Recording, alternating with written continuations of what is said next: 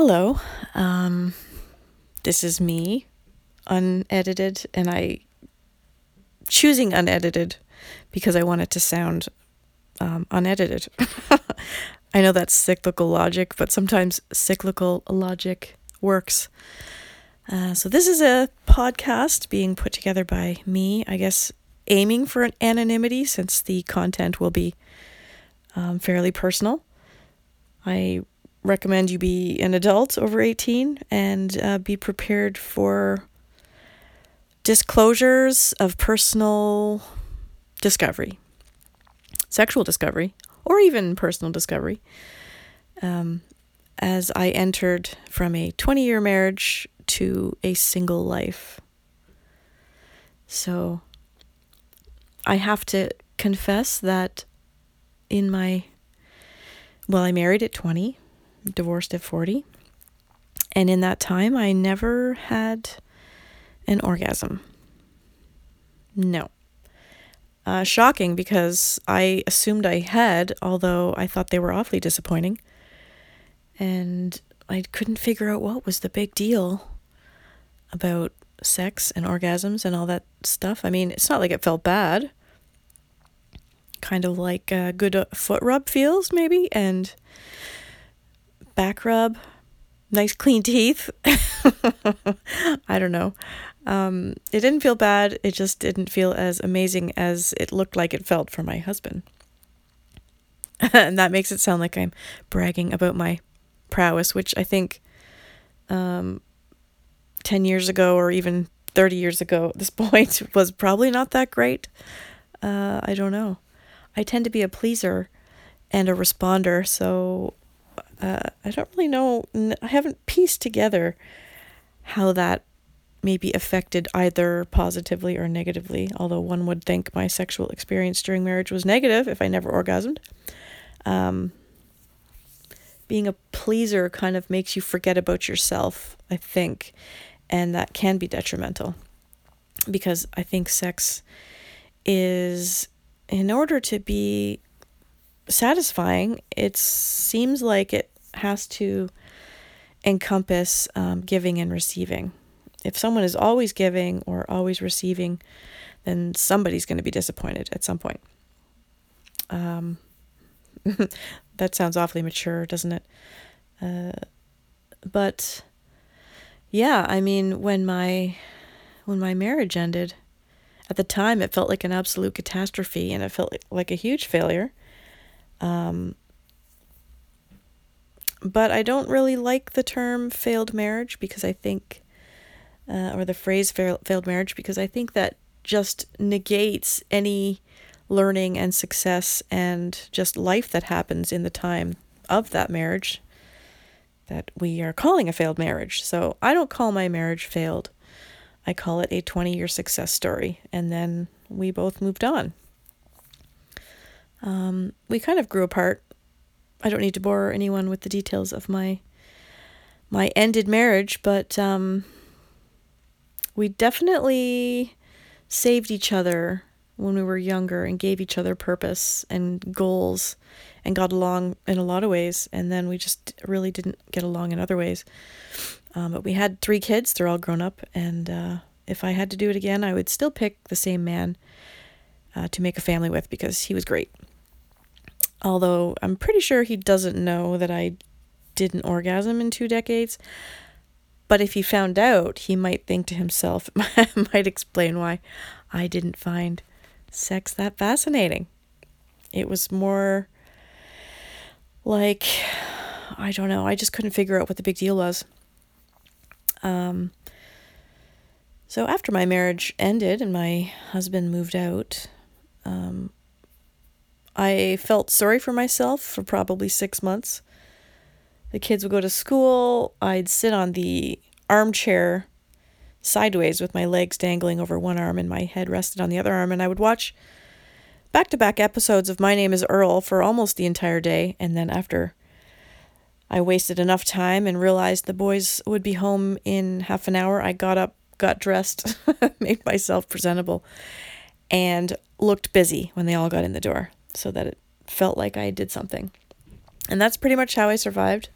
I'm not even convinced I showered, probably once a week, but I just didn't care at the time. I'd say in hindsight, I was kind of depressed. I mean, if lack of personal hygiene, I think, is a big part of being depressed. I certainly had that symptom. And sitting on a big fluffy armchair in pajamas all day, that's... I have to plug My Name is Earl. If you haven't watched it, it's actually pretty funny. Especially... not especially anything. That show saved me, I think. It just gave me something to think about other than my own self-wallowing pity. So eventually I pulled myself out of that armchair and I thought, okay, what's the rest of my life going to look like? It needs to start at some point, so why not today? And I started to wonder more and more and become curious about sex or my own sexuality. I hadn't even considered it. I was too busy raising 3 boys and just being a wife and housewife and getting my degrees while raising a family. I had no time to consider sexual pleasure and what that meant to me. And so now I had all kinds of time because one of the biggest benefits of divorce, not that I am at all plugging the benefits of divorce, it almost sounds like saying the benefits of like breaking a leg are XYZ. However, one of the benefits of divorce, from what I could experience personally, was you ended up with all of this time to yourself. The house would be quiet, which was eerie at first and quite upsetting, I found, and very lonely. And then once you get past all that and you start to get used to this pocket of time where it's really just about you and you're not expected to care for anyone. There's no one around. The boys would be visiting their dad. And, gosh, what does one do with oneself? Maybe one starts to masturbate. I don't know. That's what I did. But it was actually viewing myself or viewing my life or my experience more as a science experiment and wondering, what is it? I mean, I'm not a stupid person. I knew what masturbating was at the time, but I never did it. I never did it before I got married. I never did it during marriage. I was absolutely mortified when my husband found a gifted vibrator that I never used in my bottom dresser drawer. Oh, and he kind of snickered and made a joke, and I just was mortified, and I got really angry at him for going through my dresser. And he was, at the time, saying, no, it's fine. I mean, you don't have to be upset. But either way, I was mortified. I was very embarrassed. And this attitude probably had a lot to do, or had something to do. There were other factors that I don't need to delve into at the moment, but yeah, I was clearly my own worst enemy when it came to lack of sexual pleasure. So that said, I realized, do I want to live the rest of my life not really understanding my own body? So I decided it's time to figure out my lady bits. And I didn't really know, what to do with them. I wasn't necessarily a prude, although, how do I say this? Yeah, someone who's never orgasmed and never masturbated, I know my own anatomy, knew my own anatomy, and I knew scientifically what everything was and processes of where babies come from and how everything works. But I hadn't ever contemplated my own self providing myself with sexual pleasure and orgasms. So I got to work, and the only place I could think to start, which may or may not be a good thing, I'm not really sure, was pornography. And I also have grown up knowing, or at least believing in my own mind, that pornography was very negative, and I do believe, in fact, it has had negative effects on people and perhaps marriages and the potential addiction factor of watching too much of it. But it was a starting point for myself, for me, when I thought, I need to figure out what's what. Why didn't sex feel amazing for me? What exactly do other people do? And of course, regardless of the fact that pornography is mostly staged, it was a place to start. And so I just delved into that quite, I wouldn't say heavily, but regularly. And wow, when I gave myself my first orgasm, I started to understand why my friends would say, if you don't know if you've had one, then you haven't had one.